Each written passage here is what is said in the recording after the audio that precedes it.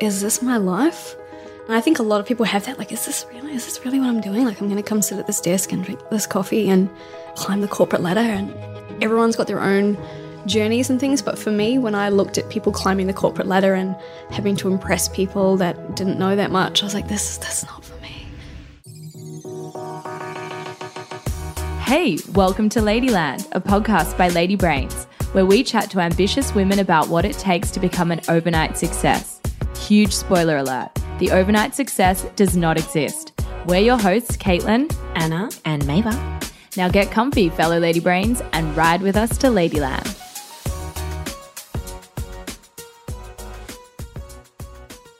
Our next guest may not be a household name just yet, but let me tell you, after you hear this episode, we don't think you'll forget her anytime soon. She's gritty, hilarious, and has one of the most inquisitive minds. Christy Laurence is the brains behind PLANN, a social media management tool that is widely used by creatives, influencers, and big organizations. Her business building journey is a unique one. Struck by a debilitating illness that left her unable to move independently for 2 years, she somehow managed to not only make a full recovery, but in the process conceived of PLANN and persuaded someone to build the app for free. 3 years on, Christy has achieved over 1 million downloads across 150 countries, employs 35 people in 9 countries, and now splits her time between Sydney and Silicon Valley. She's a real pocket rocket. We hope you enjoy it. Well, I came from a family of entrepreneurs, so my mum and dad both had their own businesses. And so I didn't really know any other way other than having your own business, and my dad and mum talking around the table at night about marketing strategies and how to build their business. So it became part of my life that I didn't know any different. As a child, I was super inquisitive, very curious, always asking questions, and then be a really big thinker late at night and read a lot of books. So I kind of had that. From the outside, I was pretty creative and quirky, but on the inside, quite a big thinker. But I think the entrepreneurial thing came from right from the beginning. What did your parents do? Multiples of things. So really? Yeah, so my mum ran and owned motels and a business, and my dad went to Japan to buy cars and would sell them directly to dealerships in New Zealand. So basically grew up on a car yard and then in a motel. So put that together. Yeah. Yeah. What were your first career ideas, I guess, when you were young? What did you study? What were some of your first jobs? Well, I was always super creative. So when I grew up, I actually wanted to be a fashion designer and I wanted to design clothes. But when I grew to 5 foot and then nothing else, that dream was never going to be realised. My first idea of a business was going to the school next door and stealing grapefruit and putting them in bags and selling them outside the front of my house. Brilliant. That's We've had a resourceful. few similar stories to that. So I would have been about 10 when I got my first taste of that. But I always knew that I wanted to do something creative. But in my hometown in New Zealand, it's very small. And I ended up working in finance in a bank after studying industrial design. And there's just no jobs. But I always was very analytical and creative, and I always had the two together. So I was able to go between the two. And at night, I could do my illustrating and drawing and painting and that creative release at home. So I felt okay.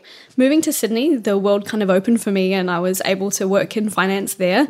And after a year of not fitting in, it's a very good way to put it, in Sydney finance, I decided to try marketing. So I taught myself everything that I needed to know. I was already running an online webcomic, so I already knew how to build websites, how to run marketing strategies, how to create email lists. So I was already doing that.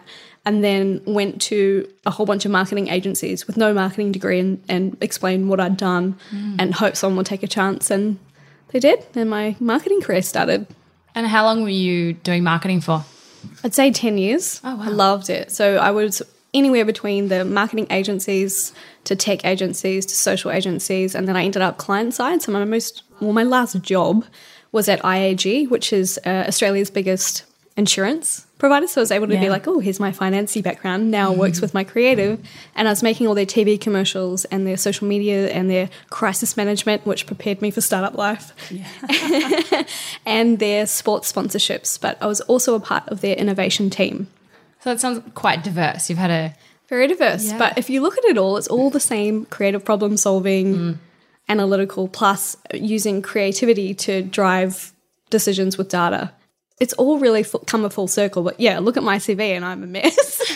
But it's really interesting though, because it sounds like you're like the perfect balance of left brain, right brain. Like, you know, a lot of people we meet are like super creative visionaries or alternatively, you know, really focused on data and analytical, and obviously you need the two to have a successful business. So the creative is definitely like, woo, it's definitely there, but I have it in the self-awareness. I probably think it might be to just come back and be like, okay, let's revisit the data and the business. And I think that comes from growing up with two entrepreneurs talking about finance and bills and profitability of business at home since I can remember. And just knowing that you have to have full sight across all the different functionalities of a business. And knowing that if you don't know of 7 fires burning in your own business, then you're not close enough. Right. And talk to us about your creative streak, because I know you were selling your artwork, your drawings, your paintings.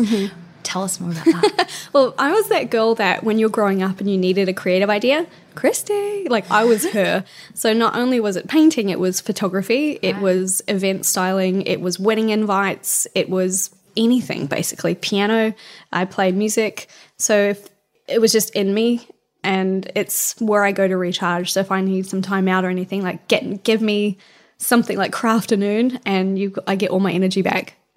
What can't you do? Yeah. I have a really big gaping black hole of knowledge of geography. So if you ask me anything about geography, like this sounds really crazy, but ask me to put London on a map, can't do it. I'm not kidding. You've got Google, you've got Google Maps. Yeah, you don't. That's not a critical skill. I think your business will survive. The thing is, like you were saying that you're traveling through Sydney while you're here and you're saying these names. I'm like, it sounds familiar, but like, where is that? I don't know where that is. That place. Yeah. So talk us through, you're in marketing, you're also painting, drawing, selling that on the side. What's the transition look like to PLANN? Was there something else in between? Can you tell us? Definitely was. So I was working, there were 2 actual like trigger those aha moments. And one of them was, is this my life? And I think a lot of people have that, like, is this really what I'm doing? Like, I'm going to come sit at this desk and drink this coffee and I'm going to climb the corporate ladder. And it sounds really crazy and everyone's got their own journeys and things. But for me, when I looked at people climbing the corporate ladder and having to impress people that didn't know that much, I was like, this is not for me. And then I'd see the mums having children and then coming back and then having to leave work at 5 because of daycare, and then they'd be, shunned because they weren't working as hard or seen as passionate. I was like, I don't want that. Like, I'm super passionate and I want to have a family, but I also want a career. So that started to realize that things weren't fitting for me. So I was already starting to have the this is not for me vibes of just basically working. Yeah. Working doesn't work for me. And then I got the flu. So I woke up one day thinking, I feel a bit weird today, but I didn't know it was possible. But the strain of flu that I got didn't give me like muscle aches and pains. It went into my brain and destroyed my vestibular function. And that is your ability for spatial, for cognitive, for balance, for dizziness. So if you can think about being in a jumpy castle on a boat, drunk at the same time, and having to deal with that full time was really debilitating. So I had brain scans, I had heaps of specialist appointments, and eventually they narrowed it down to this is what's happened to your brain and the cognitive function's not working. So every single night when I would go to bed, I would be looking at the ceiling, and when you've had too much red wine and the room's just whoom, every night for 2 years. Holy like long term. And were you working? I was trying. I was super skinny. I had just motion sickness. I couldn't eat. The panic attacks, because I started to get social anxiety because leaving the house, like I fell down the escalator at Martin Place, which is a public transport place here in Sydney, and that was the day I kind of went, okay, I've got to be at home now and start looking after myself. And the doctors had all told me up till this point that you will never recover. You're probably going to have a carer, and here I was with a really great career. I was playing semi-professional sport at hockey and like loving life and doing lots of crazy things, and then here's this kind of wake up one day with the flu and your life's over. I was like, this is crazy. Yeah, it's like, no, I'm too young. I've got too much life and I'm too crazy. Like, this isn't my life. So I spent a lot of time, no alcohol, no coffee, crazy treatments, daily treat stuff. Just stayed at home and I would draw. And then I'd just start drawing again. And my husband, Tim, who is a godsend and he is super supportive of everything that I've done, said, look, you stay at home and get better because I know you can and I'll support us. But I need to make sure mentally, health-wise, that you're okay. What can you do? And I was like, well, how about every day that I draw something, I'll put it on Instagram and you can check that, like, things are good. And he's like, that'd be perfect. So here I am back to posting on Instagram. And then during this process, my art started to take off. And people started asking me for commissions. And I was making more work doing that than my corporate job. I was like, what? And my friends started ringing and saying, what are you doing? How are you making all this money from Instagram? This is insanity. But my analytical brain of the data plus the marketing, the strategy and branding matched together. And I was like, well, Instagram's really about your grid and telling a story and a visual representation of you. And it's just marketing. And that's when I had the idea for PLANN. It was born from, I want this for myself. And I want to be able to teach people what I'm doing because I'm so visual I can see it. So how can I help you see it? And that's how the idea was born. Wow. What a story. So much there. I want to talk more about PLANN. Before we do, I just want to ask, being hit like that and being really sick, how did you get through that time? It was nasty. I had some really great friends that would check up on me. There's a lot of people that didn't understand it because I went from being this vibrant, crazy, fun life of the party to this bear in hibernation. I just wouldn't leave the house, and if I did, I'd get panic attacks. So it was very hard. But I had this a team basically of people that became my lifesavers, and they're not really my friends now, but they were a cranial osteopath who worked on nervous systems, and a sports scientist that would work on muscle groups, and then a nutritionist that would help me with certain things. So they became my team and my counselors in the end, because for a moment there it got really dark. It was very dark. And Tim, my husband, again, godsend, would never treat me like I was sick. He just pretended like nothing was wrong. He's like, oh, hey, how was your day? And wouldn't ask me anything about what it's like being sick, and just continued on like I was just had the flu. And then eventually it's been, touch wood, 3 years, and I've pretty much made a full recovery. I get the odd panic attack, but I'm pretty much good now. And there's just I can't drink coffee, and the hangovers are way worse because I'm just dizzy for a day. And there's just little triggers like that, but you've learned to look after yourself now. Yeah, compared to what it was, compared to who I am now, I feel like I've got my life back. Do you feel like having your drawing as a creative outlet and then sort of seeing the momentum and the traction that you were getting with commissions and, all of that sort of stuff, do you feel like that gave you motivation and kind of an ability to see through to the other side? Did that help in your recovery, do you think? I think it just got me through the day-to-day. I think that's more that it did. But what it started to show me is I always wanted to draw for me, and I wanted it to be my thing. So when people started asking me, I'll pay you $1,000 to do a black and white Charlie Chaplin, I was like, I don't want to draw what you want me to draw. I want to draw what I want to draw. But how about I help you make money on Instagram yourself, because you're super talented and you could probably do it. So let me help you do it. And so my passion became, how can I empower more people that are super talented actually create freedom and a life for themselves with this massive platform that's growing like crazy. And I saw a huge vision still to go. Instagram's just hit 1 billion users. So it's just taken off, and I don't think it's going to go. It's going to be here for a while. So I saw something in that I could help people, and we've just clocked over 1 million downloads of PLANN. So helping, if you can imagine that in a football, in 10 football stadiums, it's a pretty crazy for 18 months in the App Store. It's a pretty crazy story. It is a crazy story. It's amazing. So talk us through, you've come up with this idea. Yeah. What's the first thing you do? How you obviously had experience with building Websites, websites, but not apps. Yeah. So you're a non-technical founder. What on earth, how did you do it? Well, I was like, okay, well, if I was working in a tech agency, what would be my first step? I need to wireframe this out, right? So I need to work out, would there be a pop-up? What would the screen need to do, and what would that look like? And then the first rule, I think, of entrepreneurship, and maybe this was taught in me from a young age, is that A, you can't hide your ideas, and B, it's all in the execution. And I know people say this all the time, but for example, the next thing that I did was take this wireframe, jump on Upwork, which is an online marketplace of people, and sent it to as many developers as I could and said, what do you guys think, and how much would this cost to make? So I got 10 different responses. And most of them were like, Christy, this is missing so many things. I'm like, tell me what it's missing then. And from that, I was able to iterate. And in the meantime, while they were doing that, I was teaching myself UI, UX. So I was designing the app behind the scenes while I was waiting for all the feedback. Because I had so many, I was getting feedback every day, so it was perfect. Yeah. And then next minute, I've got this full-scoped app that I actually could hand over to a developer and say, how much would this cost? And then when I found out it was going to cost over $100,000 American to build, started questioning. Is it still, do I still want to do this? So I didn't have $100,000. So I took this scope of work and then basically hustled my way around Sydney and went to a few web and app agencies and said, I was starting to feel better, obviously. If I can do your marketing and advertising for you and your clients, will you build my tech and show me how to be a CTO? And someone said yes. Wow. And after 10 months, I had a working app. I didn't do a prototype.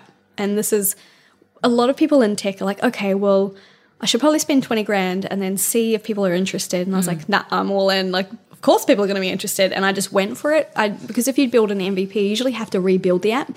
Yeah. But while I was doing the prototyping, I was asking my friends, is this a problem you have? Would you pay for it? So I was doing all my product market fit work behind the scenes, decided to skip the MVP and just went straight into a build. Straight to the full blown. Which is unusual, isn't it? It's very unusual. But you got to back yourself. You back yourself. I can All tell in. You're a girl that backs yourself. I can absolutely tell that. Yeah, I knew I was onto something. And like the idea before I started was waking me up at night. And yeah, I think it woke me up for about 4 months before I went, this is a great idea. It's going to get done. Why can't I do this? Why can't it be me? Let's go. And then from that day, like, there was no stopping me. I was just totally focused. Yeah, Like, total. Drove myself to insanity and back again and focus. Wow. Yeah. So you have the final app after 10 months. Now what? So I'm working in this web and app agency. Yep. Who say that within the first week, I had 1,000 paying customers. How did you do that? Yeah. Like, talk us through that in detail. So because PLANN obviously it was brand new to market and no one had seen anything like it. And I think it's the same as what's known now as influencer marketing. And my brain went, okay, so who's going to use this? Influencers, business owners, brands, personalities. Who do they all look up to? How do I become friends with those people? So I spent 10 months while the app was being built making friends with these people. Literally, I would turn on their post notifications and I knew that they had to be American because if they were American, that they'll flow through to every other country. Makes sense. Like Australia is it's too small, especially on something like Instagram. So like visionary thinking, like, okay, let's get the American market. And then would turn on the post notifications and poor Tim, my husband, would get a beep every time one of these 100 people would post. And instead of writing like nice with a bicep emoji, I would literally be having a conversation so that if they saw my name regularly pop up, they would be friends. They then became Facebook friends. I then created a private Facebook group for a beta test group. And on the day of launch, I had pretty much all 100 post about the app. For free? For free. Wow. And were these influencers? Influencers, right. yeah. Anywhere between 10 and probably 200,000 followers. Wow. Yeah. But they were friends, like they were all friends and now they like high-five me and give me virtual cheerleading and they're like part of the journey now. And I make a product or I make a new feature and I'll send it to them still and say, what do you think of this? Yeah. And just, they're literally friends now. I think it's really important to get those early adopters, isn't it? Definitely. People that you champions that want to support and you through the those journey. early day brand ambassadors, they're just so important and you just cherish the relationship and look after them. I'm just like still blown away by that. 1,000 people in a month, was it? In the first week. In the week, first week. That's just insane. So what happened from then is that the developer team that I was working with, they were working on my app part-time and after hours because I wasn't technically a paying client. And when the app started to have some popularity, they weren't able to continue with me. Like we weren't able to continue the relationship. So I had to find a new development team within the first month of it going live, which I had no idea how to do. So I'm basically like on LinkedIn, anyone with the word mobile app in their thing, like reaching out to them going, can you refer a team, blah, blah, blah. And in the meantime, like I'm like the swan going crazy under the water because I've got like 1,000 paying users with customer service needs. Right. So I'm like, and saying, oh yeah, these bugs, they're going to be fixed. Holy. Yeah, how did you hold them off? Like when stuff's not working? Being a human. Yeah. Just responding as a human. Yep. And saying what was going on. I was fairly honest, not too honest, but fairly honest. I didn't say I don't have any developers. It was like, I'm looking at it and we'll let you know. So just keeping them in the loop and then getting back to them. If they hadn't heard from you in a week, like if I said I'm going to get back to you in a week, I would get back. Found a new dev team, which then we had to rebuild the entire app from scratch because you'll learn developers don't like to work on other developers' codes. Yeah. And then relaunch it under the guise of an update and keep going. How did you find that? How did you find the rebuild? The the money the from the 1,000? week. Yeah. Well, that was the first week, and so the first month I'd made enough money to fund the next month, and cross my fingers I was going to be able to fund the third month. And I did. Hustle. It's just crazy. Yeah, but the thing is, I didn't know any other way. I'd already invested so much time and energy, and you know that startups fail, like 90-something% of startups fail. And if I failed, then I was going back to corporate. So there was That no wasn't an chance of that option. happening. There was just no chance. And I knew that I believed in my ability enough to learn and apply. So I read a lot, I speed read, and I sponge information, and I'm able to apply it quickly. So and I just had absolute faith in my ability to be able to do that. I can say that now, but at the time I was like, what is going on? Yeah, at the time where you're just like, what's next? What's next? What's next? Working 120-hour weeks, right. barely saw anyone, panic attacks, like because I was still coming, like still quite sick. I wasn't completely healed at this point. So, And was it just you at that stage? I mean, obviously in me the and dev like team. a couple of overseas developers. Yeah. Yeah. So it was me. It was like that for almost a year and a half. It wasn't until we got to about 200,000 users when I started to build a team. I was like, yeah, I can't manage customer You were support doing anymore. customer support for 200,000 people. people? Yeah. And 3 blog posts a week, designing the new features, managing the dev team, doing all the testing, running our website. By this point, we're getting 100,000 visitors to the website every month, doing all the photography, all the social media. Me. Yeah. Were you sleeping? Like, how sustainable It was that time? It drove me back to insanity. Yeah. Yeah, just too much work, and no one could understand the level of work that was going on. They just thought that I was sitting at home in my yoga pants, which I was, but not the level of work Yeah, that was actually that was- being churned through. But some of it like was really fun, like doing a photo shoot for my own app, like awesome. Yeah. Totally happy. In your own personal opinion, do you think that people have to put in the crazy, ridiculous hours to build a successful business, or is there another way to do it? This is controversial, but there's no other way. For me personally, if you're building an app and you're bootstrapped and you don't have funding, then if I hadn't have done what I had to do in those early days, then I wouldn't be here now. So for me, I can't regret it. And it's really controversial because I keep being told, it's not about the hustle, it's blah, blah, blah, which is fine. Like, don't glorify the hustle. But I think what ended up happening is that you have to think of your workflow and put your health and your mental health and mental well-being into your entire workflow. So if you can build that yourself into the workflow, it doesn't feel like work and balance. It's just what you do. It's your life. Yeah. And were there things in those early days that you just had to deprioritize because there simply weren't enough hours in the day? And 100%. And then because I was bootstrapped, every day I'd wake up and I'd say to myself, what are you going to do today that's going to make money? yeah, And I think it's a everything great else, question. everything else would just push to the side. And I had an alert on my phone every few hours. And I was like, what are you doing and is it making money? So if I was, working on a folder structure, or if I was doing something like that, I was like, what are you doing? This isn't making money. You're not going to survive another month if you keep doing this. if you keep filing. Yeah, or are you, Yeah. are you wasting time in a Facebook group where you could get 2 people, where you could be somewhere else where your reach is 100,000 people, and just working out what's my ROI of my time. Totally. Yeah, and just sometimes I'd hate to be my neighbours because I would have been like, what are you doing, Christy? Get off Facebook. Talking to yourself. Yeah, just drove myself insane. I'm going to put that reminder on my phone now. Yeah, I mean, I even think that's pertinent for us. Oh, like, it's you know, perfect. there's a million billion things that we could be I doing. had a but poster yeah. above my desk that would say, what are you doing and is it making money? And I would constantly be looking at it. And it's something that I've had to teach my team as well, because they have to think profitability for us as well. I mean, everyone could be creating beautiful social media graphics because that's what we do. But at the end of the day, does that turn into paying customers to continue the growth of the business? Because we scale so quickly that we need the money to be able to pay for the back-end operations. Because without the Yeah. money, we can't afford the growth. So I had to stump some of the growth because we couldn't afford it for a Wow. while there, it's crazy to say, Yeah. but that's what actually happened. Did you think about getting funding at any stage? Well, when I first had the idea, I was like, I didn't even think investment was a thing. I didn't even know what it was. And I put myself through night school to learn how to pitch. It's called Alavaco, where you go through experts and they teach you how to set up a family trust and how to look after the business. They do all of the things, and part of it is they teach you how to pitch, which for a founder is probably an essential tool because you get asked every day, well, what do you do? So having different elevator pitches works well.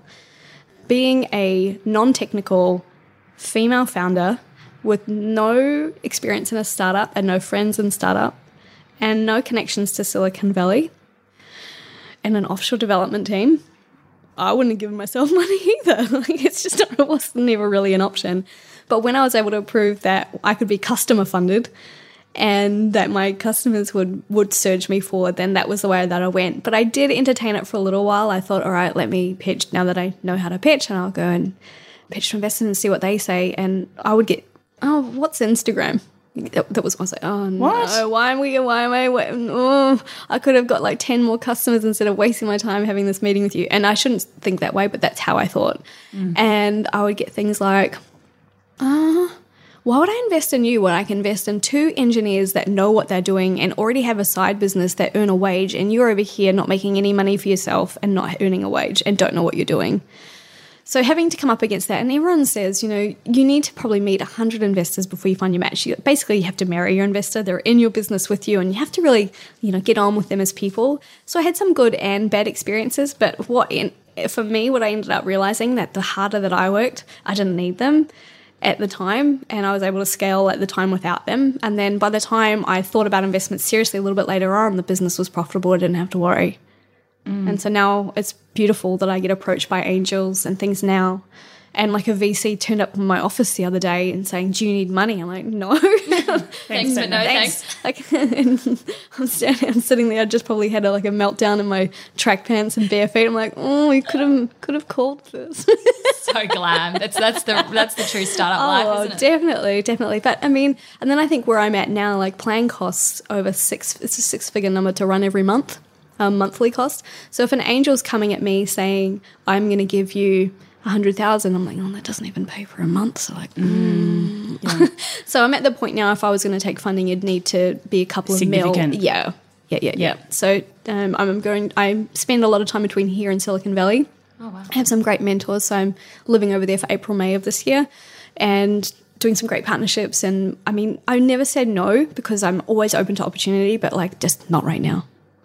Yeah, I mean, it's a good place to be. It's a really nice place to be. When I talk to my other friends that are in startup, and trying to get investment's a full-time job. You meet someone and they ask for this projection. You meet someone, they ask for that, and putting those slide decks together, they take forever. They take weeks. And then you go to meet someone else and they want different information and they want to see your 5-year plan and your projections. You're like, well, I don't have to worry about any of that. I can just get my head down and work. So. Yeah.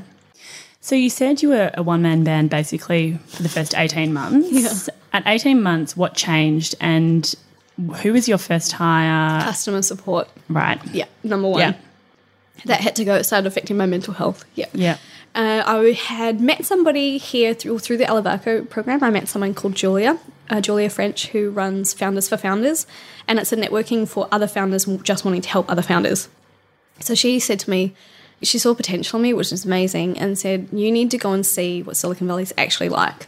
Why don't you come and live in my house in Silicon Valley for 3 months for free and just go? And so this is over champagne at midnight. I get home and wake my husband up. It's like, I'm going to move. And he's working in corporate finance. I'm like, I'm going to move to America to grow my business. It's like, what? It's like, already applied for my visa on the Uber on the way home. I'm going to book my flight. I'm probably going to leave in a couple of weeks. He's like, go for it. He's amazing. It's amazing. So I moved to America for 3 months, and that was a huge turning point. So the hours that I was working to work all day in the American time zone and then try and work within Australian time zone as well was when I realised I'm breaking and I need to spend more time as a CEO on strategy and business building, and that's when I started to delegate. So I got back from America and grew the team from me and a couple of customer support and some virtual assistants that I was working with for, at this point, writing blog posts and stuff, from I think 4 of us to blow out to 35 of us in the space of about 6 months across 9 countries, and then, go from there. I mean, growing the team from 4 to 35 must have been a full-time job in itself. Yes. Hiring that many people. Well, hiring, firing, rehiring. Yeah, so it's it was more than 35. But if you just don't find the right fit, and a lot of people don't understand startup life, that there's no structure. So a few people would come in and be like, well, where's the guide for this? And I just laughed. It's like, if you want one, then make one. Like maybe that's your job, but don't waste your time on it because it's not going to make money. I love that philosophy. So, I mean, people come to me and they're like, oh, you know, we're the onboarding or any of that. I mean, we have a proper onboarding flow now, but back then we didn't. And then a lot of people didn't realize that whatever they thought they were going to do that day was going to significantly change. Like, I'm going to give you an example of what happened yesterday, right? So everyone thought that they were going to just do their job. And then Instagram decided to do a purge of bots and fake followers. So there's some people that lost up to 100 followers or 100,000 followers or whatever. So everyone is freaking out about how many followers they've lost. Our website not a day usually hits between 20 to 30,000 unique visitors a day. Yesterday we got over 70,000 in one day. Wow. Because our blog post from a couple of years ago of why am I losing Instagram followers was trending as #1 on Google in 7 countries and brought them all in. So my team have woken up today and gone, right, we've got a retargeting pixel on them all. These people are all warm leads. They care about Instagram. They care about their followers. Let's re-get them back with, let's get them to download the app by targeting them with how I get Instagram followers back. And so that's what they're working on now, to get out so we can retarget to 70,000 people in America. Wow. And that's not what they thought they were going to be doing today. No. Yeah. I guess you've got to take those opportunities. Yeah, but they've also got to do that on top of their existing workload. Yeah. And there's a balance between being responsive and agile, yes, but also following some kind of plan. And I thought, you know, maybe could you tell us a bit about the marketing plan or strategy, I suppose, because marketing an app would be very different to marketing a product or even a service. It's very different. One of the biggest things that I found was we had a lot of organic growth, and a lot of people asked me, what do you pay for? So there's a whole bunch of things that you could, but we didn't have cash. We didn't have the funds for it, so it all had to be organic. So we had to build a product that was not only beautiful, that worked well, that people would talk about and create talkability. So one of the key drivers of that was Facebook groups and social anxiety and working out how Facebook groups and anxiety work together. So if you look at PLANN app, when you open the workspace, there's a huge blue logo with PLANN written in it. But you also have room to write your own or put your own name in there. And so I knew that people would be screenshotting what they were doing and posting it in Facebook groups saying, do you like this? Does this work? And sure enough, that's what happened. And that's how I got the early day virality. So the question that the way that I do it is, how can I let my people clone themselves? And if you can answer that in different ways, so I could let them clone themselves by telling them about it in a group. Our brand messaging and voice is also very different. We're very quirky. It's my voice. It's me. There's the quirk, right? The weirdo behind the scenes. We were like, hey, a bunch of fluffy ducks, or just like, oh, butter your biscuits. Like our emails and stuff, like they're quirky as hell. They don't sound like a corporate. They're fun, and we bring kind of fun back to Instagram, which is one of our brand emotions. Knowing your identity of your brand and working it to your advantage is also huge. But there's heaps of things behind the scenes, like you know how there's SEO for search engine optimization for Google. There's ASO, which is App Store optimization for Apple. So there's 7 different things that you have to work on in order to rank higher in a search. The difference between ranking at, say for example, someone searched Instagram planning app, the difference between PLANN ranked 2nd and 7th is 100,000 downloads a week. Wow. Or a month, like it's big. Yeah. So those are things like reviews, videos, screenshots, crashes, monetization, all the things that Apple need to push you higher in the ranking. So I worked on that really hard for the first year because I had no money, and now we do Apple ads, which pay for themselves, which is nice. And yeah, so we're about to launch our web app, which has been amazing. It's been over a year and a half now to build because it's so expensive, and we had to get 12 full-time staff members on that the app was trying to pay for. Pretty much ready to launch it. We're just waiting on Apple to approve our final build. Working with Apple is amazing. And we should have it out. But how do you market an app? The same way as everything, really. I mean, I don't think I've said anything that's rocket science. Rocket science. It's the same core brand, your branding. Knowing who your audience is super important, and how to get in front of them, and then how can you let them clone themselves for virality. Who is the PLANN customer? So the app and the web app have 2 different customers. So our PLANN app is usually a creative by themselves, and they're running their own business, or they're a stay-at-home mum, or they're a mum with an Etsy store. So usually a creative type style of person. They've probably got a virtual assistant helping them out because you can share that plan across there. So it's kind of the smaller businesses. So I don't know the technical name for that group of people. And then they range from KFC in New Zealand through to shoe shops through to the University of New York. Like, they're crazy. Like, they've got some good names, but at the end of the day, it's one person in the marketing team, managing right? it. It's one person. So it's kind of like who needs one person with maybe some help. And then our web app is for our clients like Folly and some of the bigger people who have big marketing teams and agencies who need more team sharing capabilities, and they need to churn out more content. So in order to do that, we've got this option where you can import images from 3 different free stock image websites that we've integrated with the platform. So teaching people that it's about, and it's got a storyboarding feature. So you can actually plan out plan out your strategy storyboard and then import your images over the top to tell the brand story. Because a lot of people in service think that it's not for them, that Instagram doesn't work. But once you realize that Instagram is about selling a lifestyle, then your it just changes. Can you tell us about the revenue model, and has that changed from when you launched to today? So when I first launched, because there was nothing really in market and I knew I had a good support system and I needed money, I had a one-off purchase. So went out into the app. So I think it was $9 US when I first launched. And that money all just came in upfront.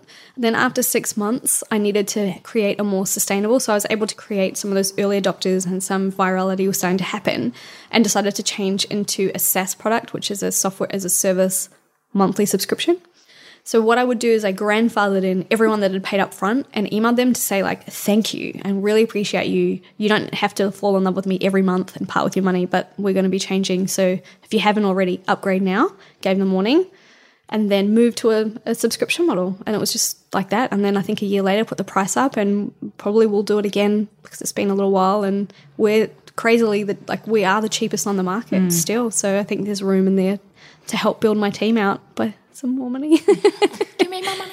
And how, if, you were one of the first or the first to market, how did you know where to pitch yourself? How did you know how to price? I cloned myself. So how could I help female creatives make money? And that's where I focus my time. Can you tell us, in your mind, what sets PLANN aside from the other scheduling apps out there, and what are you most proud about creating? Of course. So yes, I'm sure a lot of people say PLANN is a scheduling app, but for me it's a management suite. So it's very different. So for me, a scheduling tool goes, here's a scheduling tool, figure it out. Where PLANN goes, we're going to help you figure out how to do social, and we're going to help you make smart decisions for your business so you can, work better. That's our mission. Is I think the legit line of the business is something like, I should know this off the top of my head. I'm terrible. I haven't had any sleep for a while. So I can't remember. I'm kidding. It's helping people make smarter business decisions with exceptional creative something. It's like these crazy words. Nailed it. Just go to the website and check it out. No, it's internal. It's all internal. Yeah, all internal. Maybe you need to put that out there. Yeah, but that's the thing. I want my team to know that we're not just going, here's a tool, you guys figure out how to do social, and we're going to leave you to it. We're an extension of your team. We're going to help you storyboard. We're going to help you strategize. I don't mean one-on-one customer support help. For example, our product, inside the app, you can do a search on a competitor or a peer, and you can find out what times they post, the hashtags they use, the color schemes that work best for them. It's fully like that.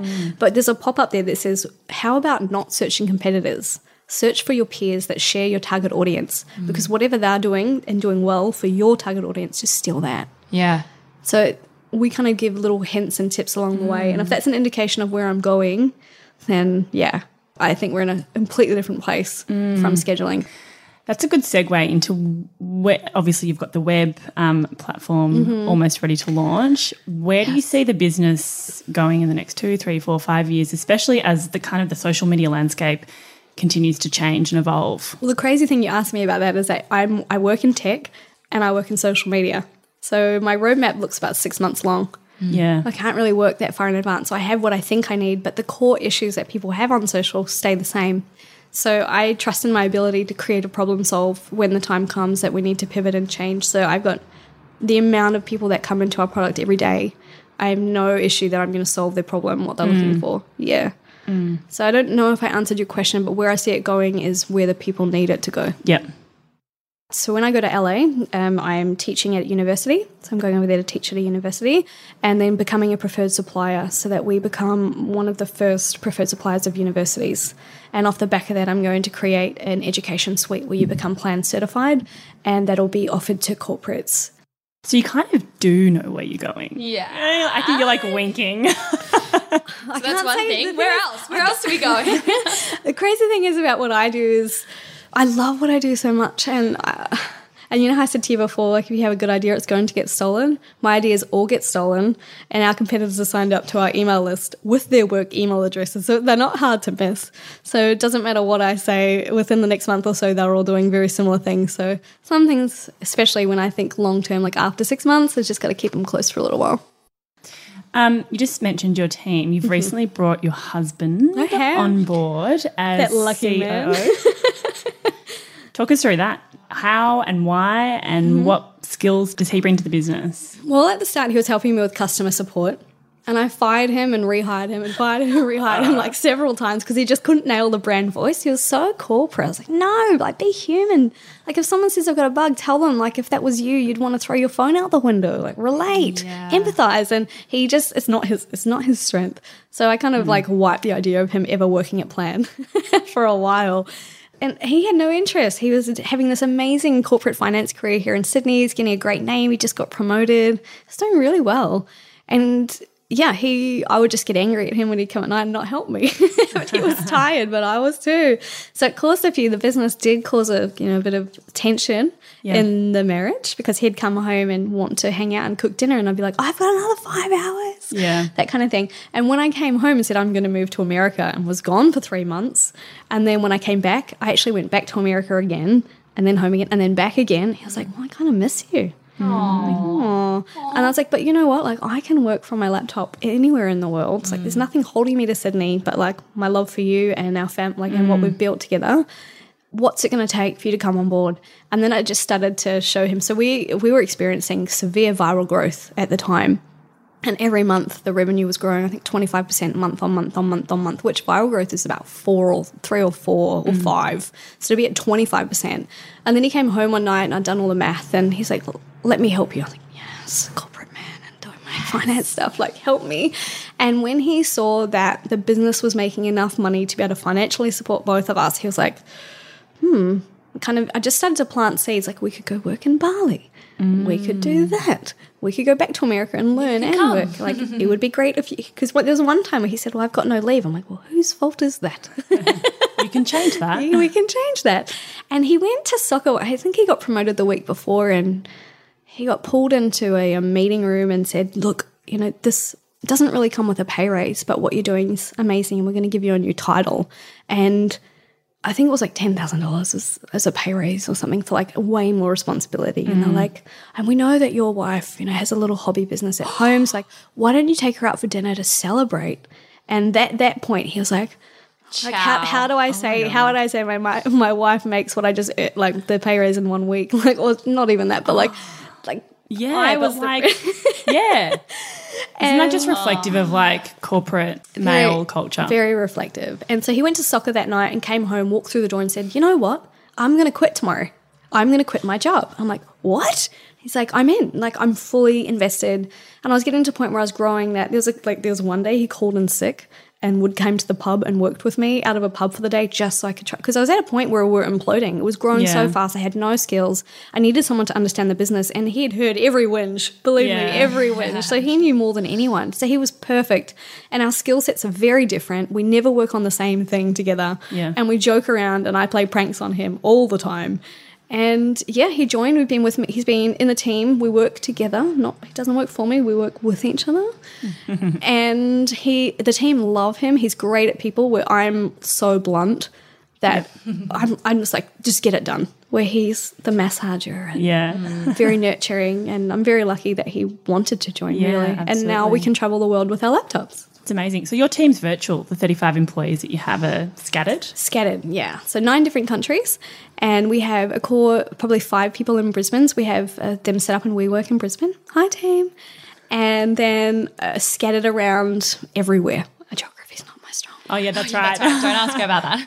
Not sure which countries. I can kind of tell you, like our Amazon, the thing is, it sounds like there's a lot of people, but when you're in 160 countries and you have to be online 24/7, 7 days. For example, all of our stuff is backed up on the Amazon web server. So if that goes down, depending on the time zone, we're in trouble. So we need someone in both time zones to manage that. So one's in Jamaica and one's here, I think. And he travels between the Philippines and Brisbane. So we just have to make sure to manage both time zones. So it appears like the team's quite big, but sometimes there's duplicate roles. I have a question that's sort of totally random and off topic, but I've been thinking about it. So you obviously have experienced a lot of organic growth, and you've gone viral, you know, one or multiple times, but you've kind of orchestrated all of that. Like it's not been luck. You've orchestrated everything. So what advice would you give to someone who is wanting to start a business about how to generate that kind of organic growth or how to go viral? Oh, it's a great question. It's a big question. I was like, tell me. I think it comes down to just making really smart decisions and being really clear about what you are, what you do, and who you serve. Some of the decisions that I made, like for example, in the early days, no one knew who I was, and PLANN is a very generic word, and Instagram, everyone writes about Instagram. So how do I get PLANN to the top of Google? Like right now we're in position 0 and 1 for so many different posts, which is perfect for us. The strategy that I used was, hey, here's this app, but I know that you need traffic to your own website. So let me do the SEO research for you, and I'll tell you what topics are trending, what meta tags to use on the images, and what synonyms and stuff, semantic words that you need to smush into this article. And I'm just going to give it to you on a platter. You write the article, backlink us, and you're going to get traffic. So it was always about how can I help you, what kind of helped us at the same time. And there was just some smarter thinking around just ideas like that. And the knowing my person would screenshot and share the product in social media groups, just knowing their behaviors and stuff. So I think the quote here is, the more you know about your person, the more money you'll make or more viral you'll go. You just have to relate. Like you think about what goes viral now as memes. It changes all the time, but effectively it's you're online to be entertained or inspired. So what do you put your success down to? Is it you? Grit.